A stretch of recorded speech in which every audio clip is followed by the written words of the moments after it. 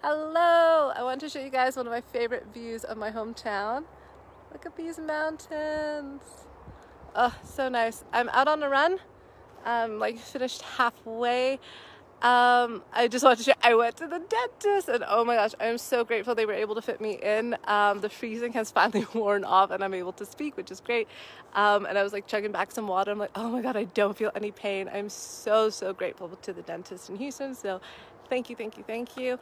I also just wanted to share that I know this time is really hard. I know a lot of friends and family right now are struggling, just keeping positive and giving themselves the best chance for a good headspace. So I just want to send my prayer and love to you all that are working so hard right now to take one step at a time and one day at a time.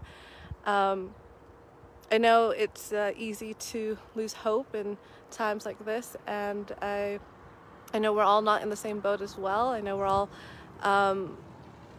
in different places of privilege and different places of what is accessible to us, and I just send my love out to all of you, and I hope these videos that I'm doing every day can provide a source of sunshine.